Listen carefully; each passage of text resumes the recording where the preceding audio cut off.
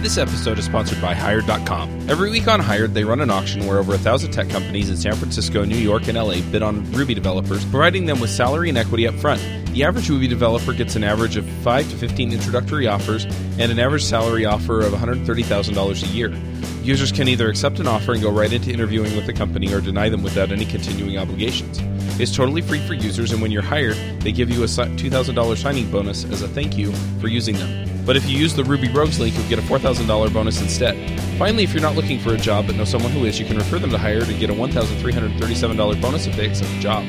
Go sign up at hired.com/RubyRogues. Snap is a hosted CI and continuous delivery that is simple and intuitive. Snap's deployment pipelines deliver fast feedback and can push healthy builds to multiple environments automatically or on demand. Snap integrates deeply with GitHub and has great support for different languages, data stores, and testing frameworks. Snap deploys your application to cloud services like Heroku, DigitalOcean, AWS, and many more. Try Snap for free. Sign up at snapci.com/RubyRogues. This episode is sponsored by DigitalOcean. DigitalOcean is the provider I use to host all of my creations. All the shows are hosted there, along with any other projects I come up with. Their user interface is simple and easy to use, their support is excellent, and their VPSs are backed on solid-state drives and are fast and responsive. Check them out at DigitalOcean.com. If you use the code RubyRogues, you'll get a $10 credit. Hey everybody, and welcome to episode 246 of the Ruby Rogues podcast. This week on our panel we have Coraline Ada Ehmke. Coming to you as a non-smoker for the first time in 20 years. Awesome. Woohoo! Nice. I'm Charles Max Wood from DevChat.tv, and this week we have a special guest, Jamie Gaskins. Hello from Baltimore. Now, Jamie, it's been, a few months since we talked about Clearwater on Read the Source? Yes. I think that was back in October. Do you want to introduce it for the people who aren't familiar, and introduce yourself as well? Oh, absolutely. So my name is Jamie Gaskins. I am a software developer at OrderUp, which is a part of Groupon here in Baltimore, and we develop a food delivery service. So Clearwater is a front-end Ruby framework. And when I tell people about that, they usually go, what? Ruby on the front end? And really what happens is that your Ruby code gets compiled into JavaScript. And what Clearwater does is provide some sort of structure to allow you to hook into the browser rendering using a virtual DOM. And it kind of gives you a small DSL to use similar to React's components, but in Ruby. So under the hood, you're using Opal for the JavaScript transpilation? Yes. It uses Opal, any of the latest versions. Cool. So what exactly are you adding on top of Opal to make the magic happen? It provides a component mixin that you can pull into your components that makes these objects that you create, turns those into renderable components. It also has routing built in, so you can take the URL path and kind of use that URL path as a navigation path through this routing tree that you specify. And that sort of thing works kind of similarly to the Rails router, or if you've ever used Rhoda. Right. We had a discussion about Rhoda on the show before. Yes, I remember. Fantastic framework. It also provides an application wrapper to kind of like wrap up the components and the router into kind of a structure to work together. So you've kind of given us some hints with the router and the components. Can you walk us through how a typical app is actually structured? Sure. So you can go anything from a minimal app, which doesn't have any routing, so you can just leave off the router. And all you have is just kind of like the application, which has a reference to one of your components. And when you call app.render, it's just going to render that particular component into the DOM based on any of its current state. It sounds a little bit like React. It is. A lot of the concepts are very, very similar. It uses a virtual DOM. And because it uses a virtual DOM, your entire UI is declarative based on its current state. Like at any point, you can just call app.render, and what you see on the screen will be what you wrote in your app based on the URL and the current application state. A lot of JavaScript frameworks are sort of pulling at the idea of MVC and exactly how they're modeled on the front end. There are some variations there. How would you describe the Clearwater breakdown in those terms? I don't know if it really follows any of those patterns. It started out as an MVC framework, but once I started playing around with several of these different frameworks that use components like Ember and React, I realized that what I was actually doing was taking those I was actually using views as components. Right. So I ended up removing the whole view and controller from it and just kind of like went in all in with components.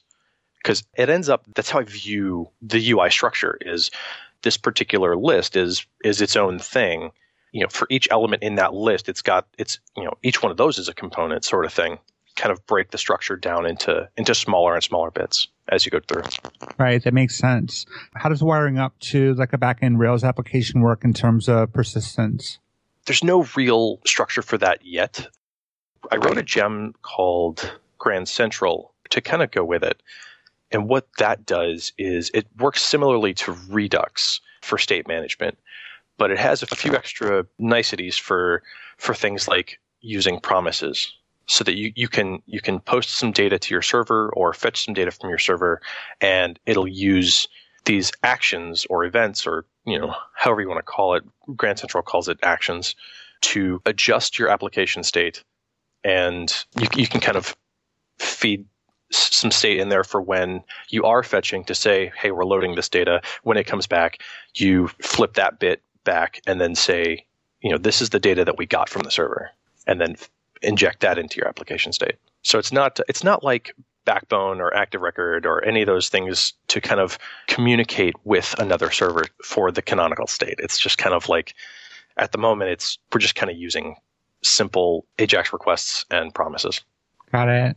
So assuming there aren't enough frameworks for the front end out there in the world, I mean, why create another one?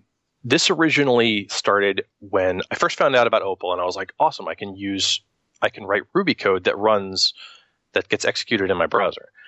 And I wanted to create something for it because at the time, there really wasn't a whole lot for it. The ecosystem was really dry. So I sat down one day, started playing around with an idea for an app. And, my wife and I worked on it for a little while. And I realized, I was like, I can do this in Ruby. And I had some ideas for how to do it. And it was really interesting being able to inject things into the DOM. I actually learned a lot about how the DOM works by building this. It was pretty interesting. So it started out as a hobby project? Yes, it did. Yeah, so it started out as a proof of concept. Like I wanted to see if I could make something to be able to write Ruby on the front end with Opal to run a full application, because there wasn't anything out there. And this proof of concept just started getting better and better. And eventually it got to the point where I'm like, this could be a real thing. So I mentioned it at the local meetup, did a presentation about it and showed people. And some people really liked it. Some people saw Ruby in the browser and thought, this is such an abomination. And these are probably also the same people that don't like CoffeeScript. Yeah. And that's fine. If you don't like it, you don't like it. But I think it's really amazing. I think it's really great that it not only works, but works really well. So I have that spawns a few questions for me. And we'll stick to the technical aspect for just a minute. Right. You said it works really well. How does it compare to the prevalent JavaScript frameworks of the day? Well, as far as Ember goes, I haven't used Ember for a while, but I've heard it's getting really good. But I did check against the size of a couple different applications, a pretty typical, to-do MVC app versus something that's even a little bit larger that has a bit more state to it. And it turned out it was a smaller payload than the equivalent Ember app. Payload meaning? So the minified and gzipped JavaScript payload. Gotcha. So it was a bit quicker to transfer over the wire. Which is a big deal for mobile, by the way. Oh, totally. Absolutely. Not only that, but also a smaller payload is not only fetched faster over a mobile connection, but is also mobile processors are significantly slower. Mm-hmm. So a large JavaScript payload takes longer to parse and execute. I've also benchmarked it against React, because React, everybody's like, oh, it's the fastest thing now. And super popular too. Very, very popular. And absolutely, React is very fast. It's fast enough to do just about anything you need it to do. But Clearwater is faster, which was really fun to notice. It's really just a matter of the virtual DOM that lies underneath it is just faster than React's. Everything else is pretty much the same. Can I ask really quickly? Because it seems like I know some people are going to come in and they're basically going to say, okay, well, if Clearwater is faster than React, then how does it stack up with features and things like that, that may have other concerns in that virtual DOM that may slow it down? Right. That is actually, when I first found out that there were lots of other different virtual DOM implementations other than the one that Clearwater uses, I started looking at them and I'm thinking, maybe I could make it even faster. But the problem is they don't have the same features that the virtual DOM library uses, that Clearwater uses. So things like being able to access rendered DOM nodes. That's something that is important. So like if you need to render a Google map or use something like HiCharts, or something like Charts.js, some other thing that requires you to pass in a render DOM node. That's not something you do in some of these faster virtual DOM implementations. But you can do it with Clearwater. I actually just merged that functionality in last week. Building on top of that, actually, just want to mention that work there, merging that in, was part of our roadmap to 1.0. I'm trying to build up enough features to release a 1.0 beta. Well, I did release a 1.0 beta last weekend, but also working towards 1.0 to make it, to kind of show that it's production ready. So I'm still not clear on what problem you're trying to solve with Clearwater. Is it just to write cool stuff in Ruby on the front end, or is there more to it than that? That's okay. So that's kind of how it's kind of how it started out, was being able to write in Ruby. It doesn't really solve any problems that aren't already solved by something like React or Ember. I honestly don't know about Angular. I'm sure Angular solves the same problems. I think a lot of them do solve the same problems. It does have routing built in, which React doesn't, which is a little interesting. It's probably more along the lines of something that Rubyists are more likely to use. Like a lot of people use Rails, specifically because it comes with the batteries included. Everything that you need is all in one package. And Clearwater is not all in one. For example, the state management, like I mentioned earlier, is kind of broken out into its own gem right now. But the fact that routing comes built in is a big thing for me. Like I don't have to try and piece together all these things that aren't really built to work together.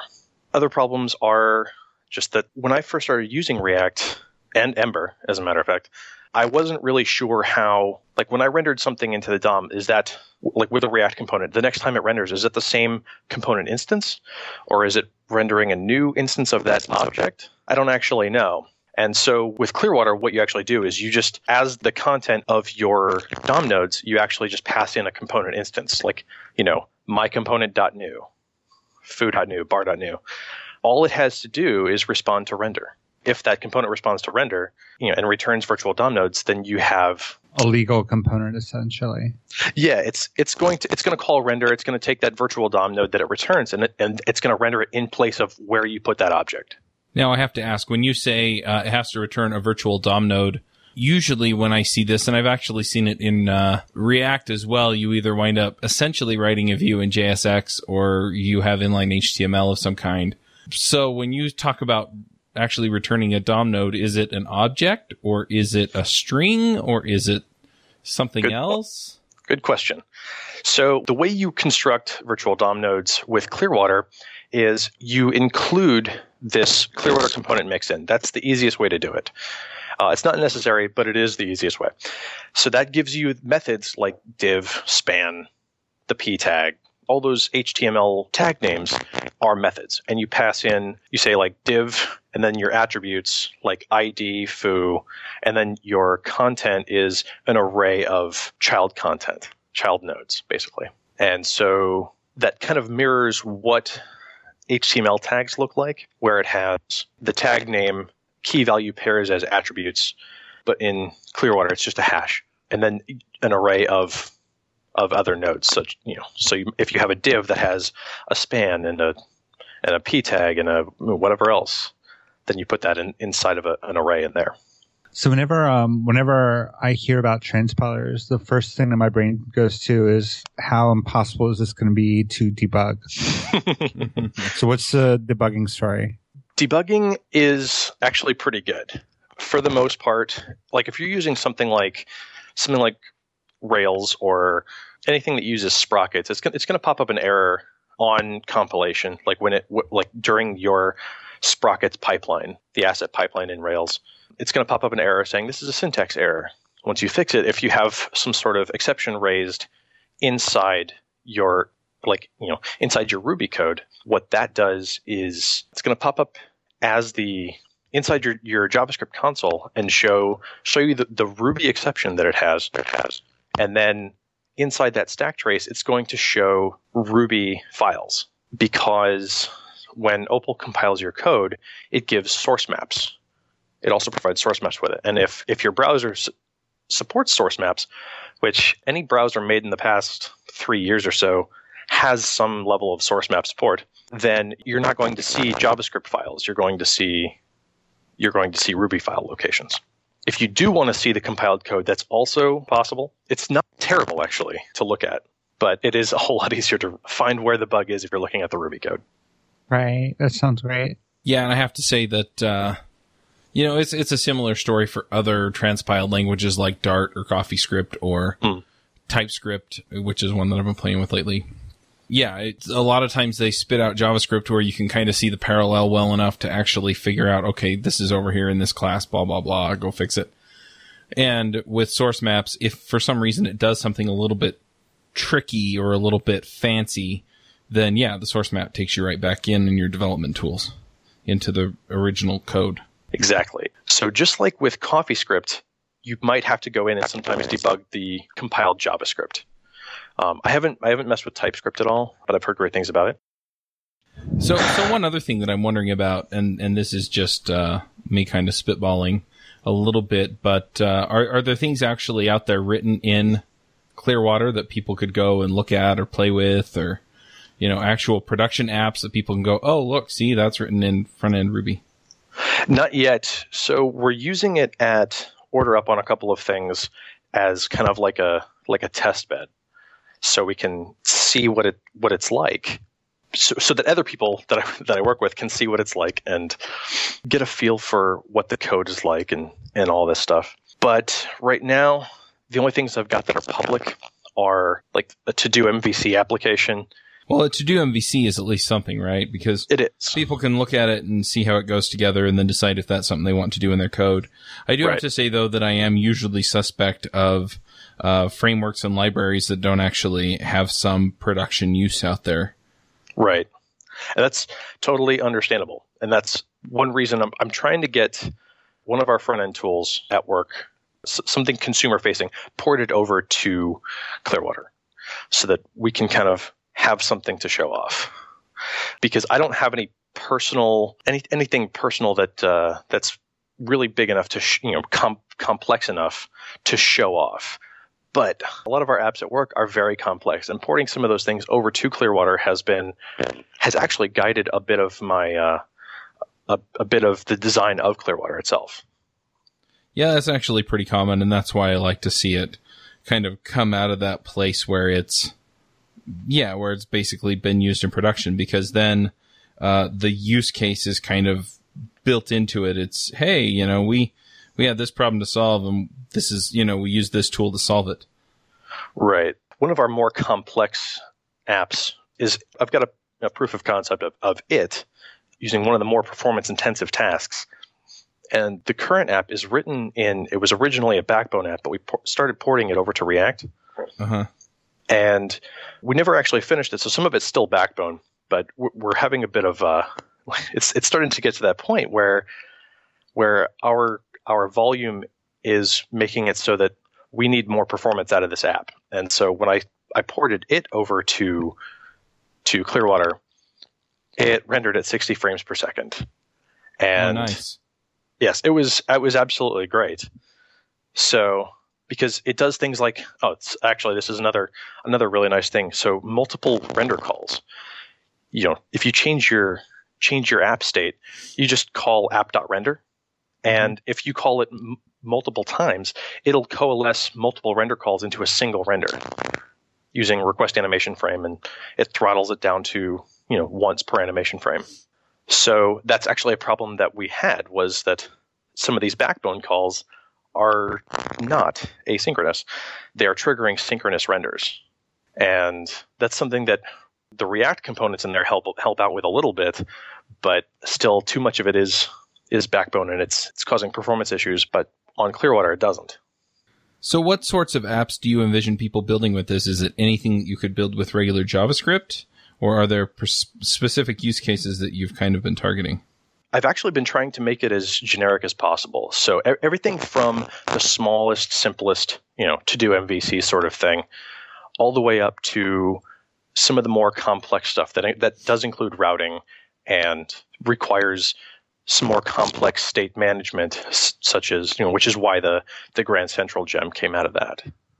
So I think it's really interesting that we're talking to you now, Jamie. I think the conversation we're having now would be very different from a conversation we'd have in like a year.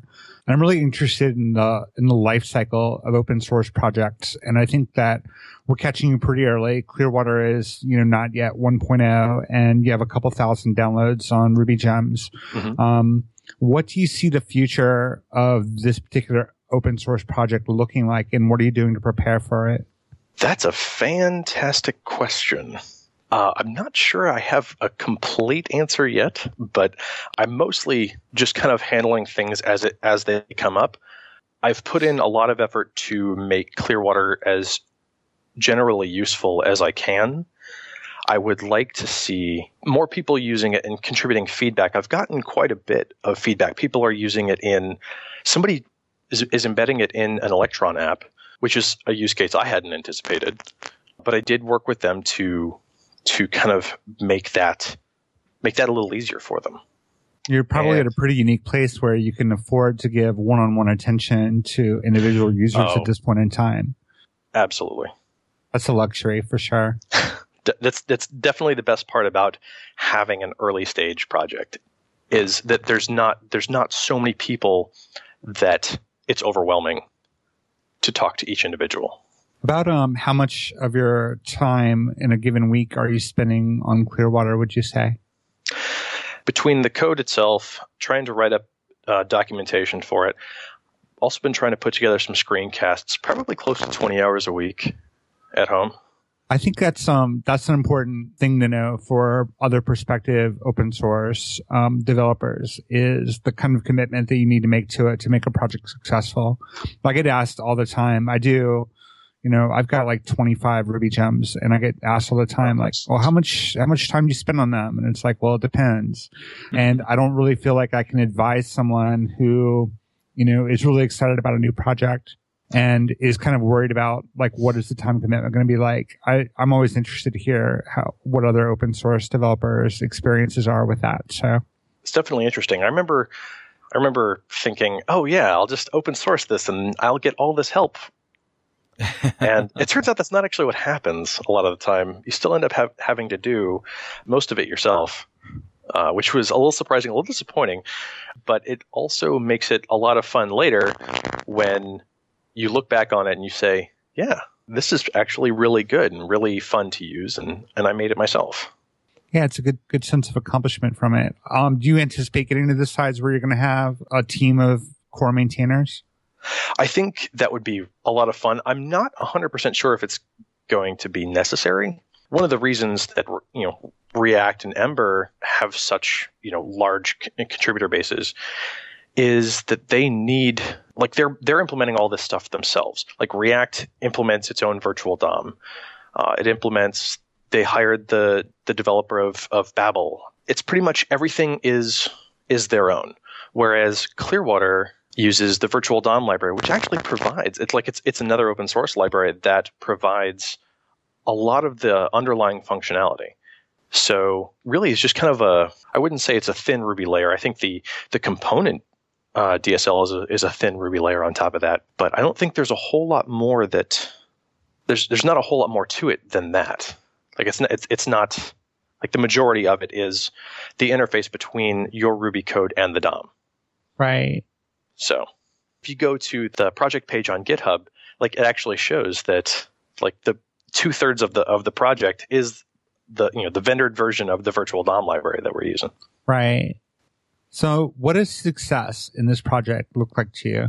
Success would just be, I would like to get people more comfortable with using Ruby on the front end and not be so worried about transpilers.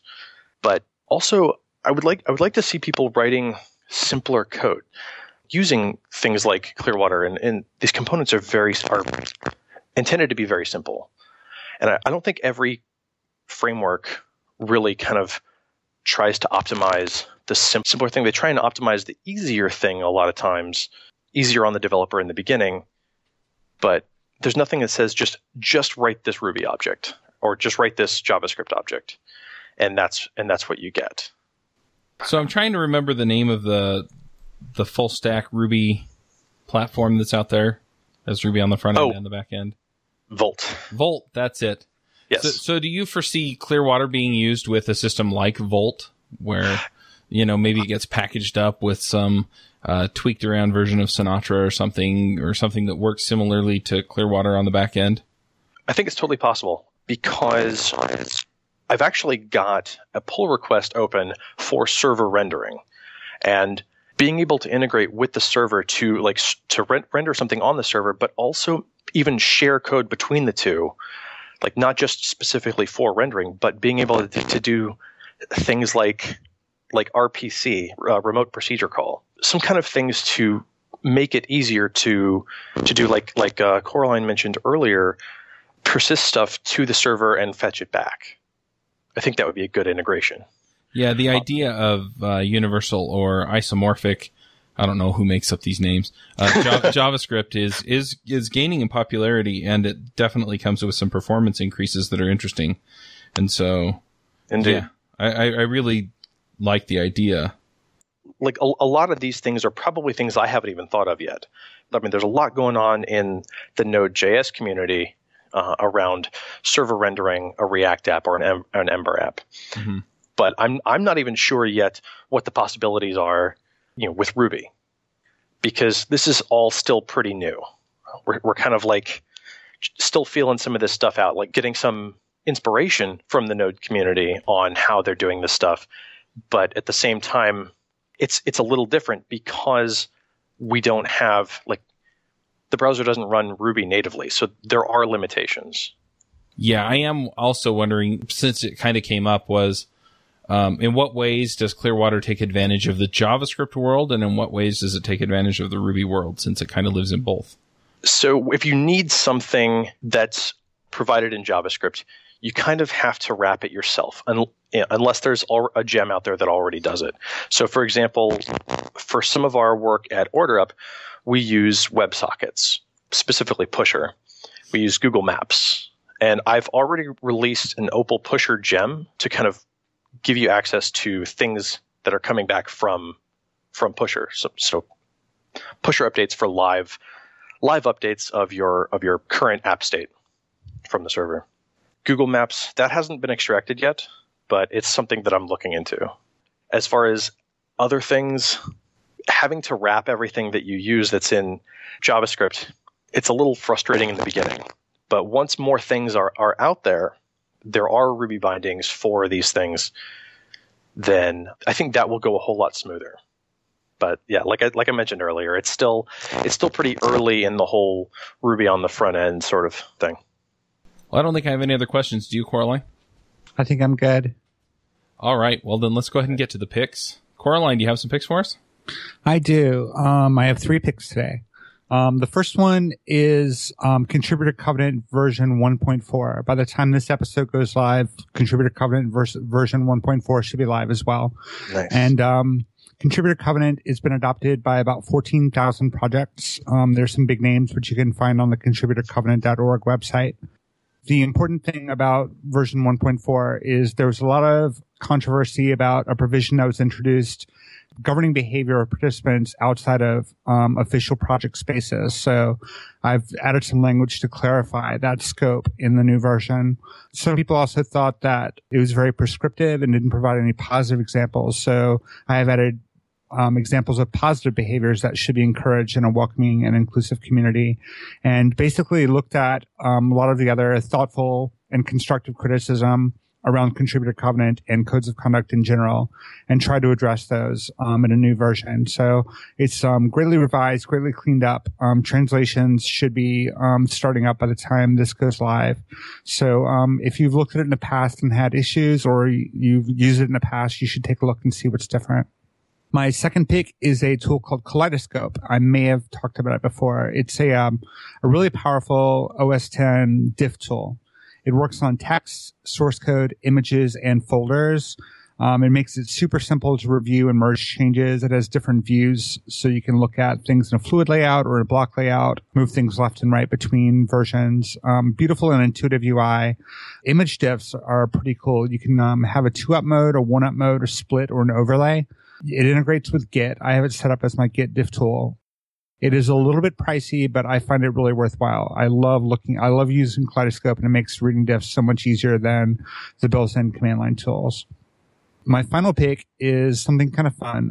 I grew up with Lego. I know a lot of people grew up with Lego, and I still have a good collection of Lego now. There's a process for suggesting new Lego sets, and someone has come up with this great idea for an Ada Lovelace Charles Babbage Lego set. So, as we all know, Ada Lovelace was the first computer programmer, and Charles Babbage designed a mechanical computer called the Difference Engine. So this Lego set celebrates their accomplishments, and it's also a fitting tribute to Ada Lovelace on her bicentenary. It's a monochromatic brick palette, which evokes a Victorian atmosphere, and the engine itself is decorated with cogs, chains, and pistons, which gives it sort of a steampunk aesthetic.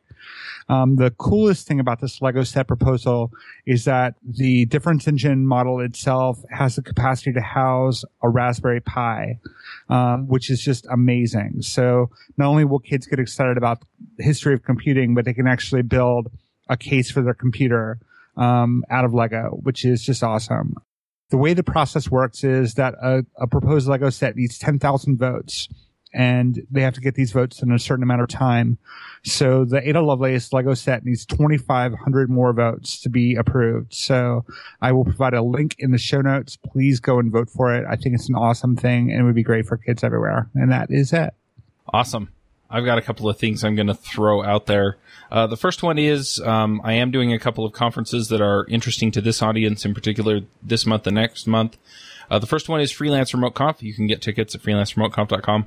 Ruby Remote Conf is next month, so go check that out as well. The call for proposals is still open, and I am definitely interested in hearing all of you speak. So please do that. Secondly, I'm going to be in Amsterdam. I'm probably going to do a meetup on the 17th of February. This will probably come out right before then. So if you are in Europe and Amsterdam is within reach, then feel free to come out. I don't have the details up yet. I will probably email the mailing list for the shows, which means if you go to rubyrogues.com and you sign up for the emails every week that tell you that a new episode's come out, you get an email with the pics and the show notes in it. I'll probably send an email around to everybody who is on that list, and that way, if folks are there, then they can come. I'm going to be there for the NG-NL conference, which is an Angular conference. So, if you're going to that, then definitely look for me. And then I don't want to be completely self-serving, but so one of the things that I had to do yesterday was actually get my passport. I had a passport. I couldn't find it. So I had to get a new one, and I had to get it rushed. There's a company out there, rushmypassport.com. They've been working out pretty well for me. So I just followed all their instructions. If you expedite a passport through the State Department, it takes 3 to 5 weeks. And at this point, it is 3.5 weeks before the conference. So that wouldn't exactly work for me. Apparently, the way that it works is that travel agencies can push through rush orders for passports. And so this travel agency has essentially set up some kind of deal where they use they get a certain number of passports they can push through every so often. And so any of them that they're not using, I guess, for their own clients, they make those available to other people. So anyway, so I sent all the stuff yesterday, and I should get it on Monday. So it'll take about a week total from when I mailed the application to get my passport. And that way I can book all my travel and make sure that I'm ready to go. So anyway, I thought I'd throw that out there in case somebody else is running into the same thing. Jamie, what are your picks? All right, so I've got 2 picks. First is I drink a lot of coffee. And one of my friends at work introduced me into cold brew coffee recently. And I have absolutely loved it. So for my birthday last year, my wife got me a cold brew carafe to brew my own cold brew at home. So I don't have to go to Starbucks and spend $4 on coffee all the time. So that was really interesting. I'll have a link to that in the show notes. It's $30 and brew all your cold brew coffee at home. It's fantastic. My second pick is we ran into some performance issues at work recently on the server side. And this particular process is, multi-threaded, runs the same code over and over in a loop. And so we were trying to figure out like what are we going to do? So what we ended up doing was we took that app and ran it on JRuby. It's not something that we could do on everything, but that particular app kind of really spoke to JRuby's strengths, which is true multi-threading and the optimization of code run in a loop. So that was really interesting and really alleviated a lot of the problems that we saw, the performance problems that we saw. And so my second pick is JRuby. Awesome. If people want to know more about Clearwater or what you have going on, what should they do? Right now, the best thing to do is you can check out the Gitter channel, which is gitter.im/clearwater-rb/clearwater. I have the link in the show notes for that as well. Also, the GitHub repo, we've got some open issues. If you want to contribute code or just chat about things that you see, that concerns that you have, absolutely open an issue. Talk to me. Let me know what you think. All right. It's been great talking with you, Jamie. Thank you so much, and best of luck with Clearwater. Thank you very much for the invitation. All right. Well, we'll go ahead and wrap up, and we'll catch you all next week. Hosting and bandwidth provided by the Blue Box Group. Check them out at bluebox.net. Bandwidth for this segment is provided by CacheFly, the world's fastest CDN. Deliver your content fast with CacheFly. Visit CACHEFLY.com to learn more. Would you like to join a conversation with the Rogues and their guests? Want to support the show? We have a forum that allows you to join the conversation and support the show at the same time. You can sign up at rubyrogues.com/parley.